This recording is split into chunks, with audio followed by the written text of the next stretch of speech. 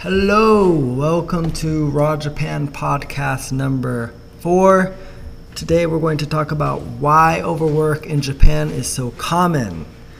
I think the biggest reason is that Japanese people feel like they've said, actually I've met many Japanese people that have said that the responsibility they have in the company is heavy, or they feel a certain need to do what is asked of them. But I think a large part of why overwork is common is just because people don't see any other way of doing their work. So many places, maybe in Scandinavia, in Europe, are experimenting with shorter work times. And I did recently see an article about in Sweden where they reduced the work time to like 4 to 6 hours, but they ended up having to hire more people to make up for the work. So it means that it really hasn't been figured out, maybe, like to have shorter work days and still be efficient.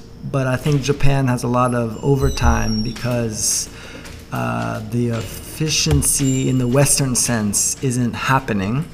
And also there's a lot of different people you have to go through in a typical company to get something done. So a lot of bureaucracy.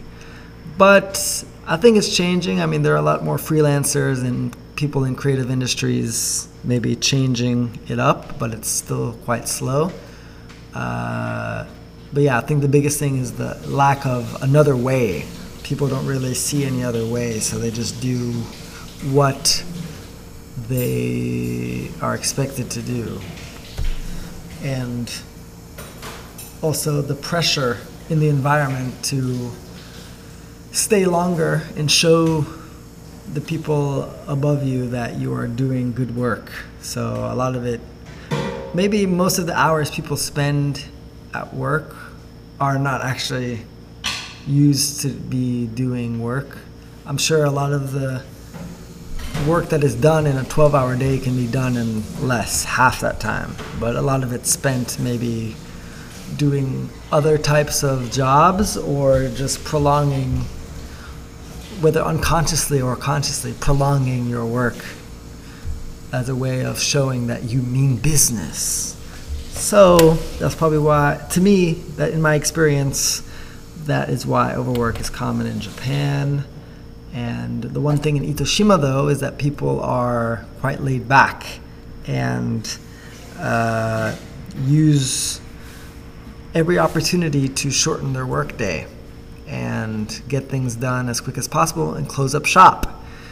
And yeah, that is something that should be, I think, is a good way of living, because you don't, like, you know, many people say you don't live to work, you work to live, right? And so that's why I enjoy this environment. Itoshima's quite, people understand that, you know, it's not all about working and slaving over the desk just to make a meager living. It's more about using the time.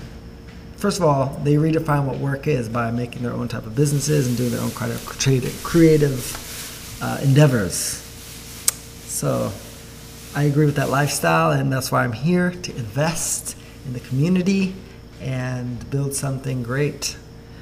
So next episode, I think we'll go into, what's a good episode? What's something you guys want to hear?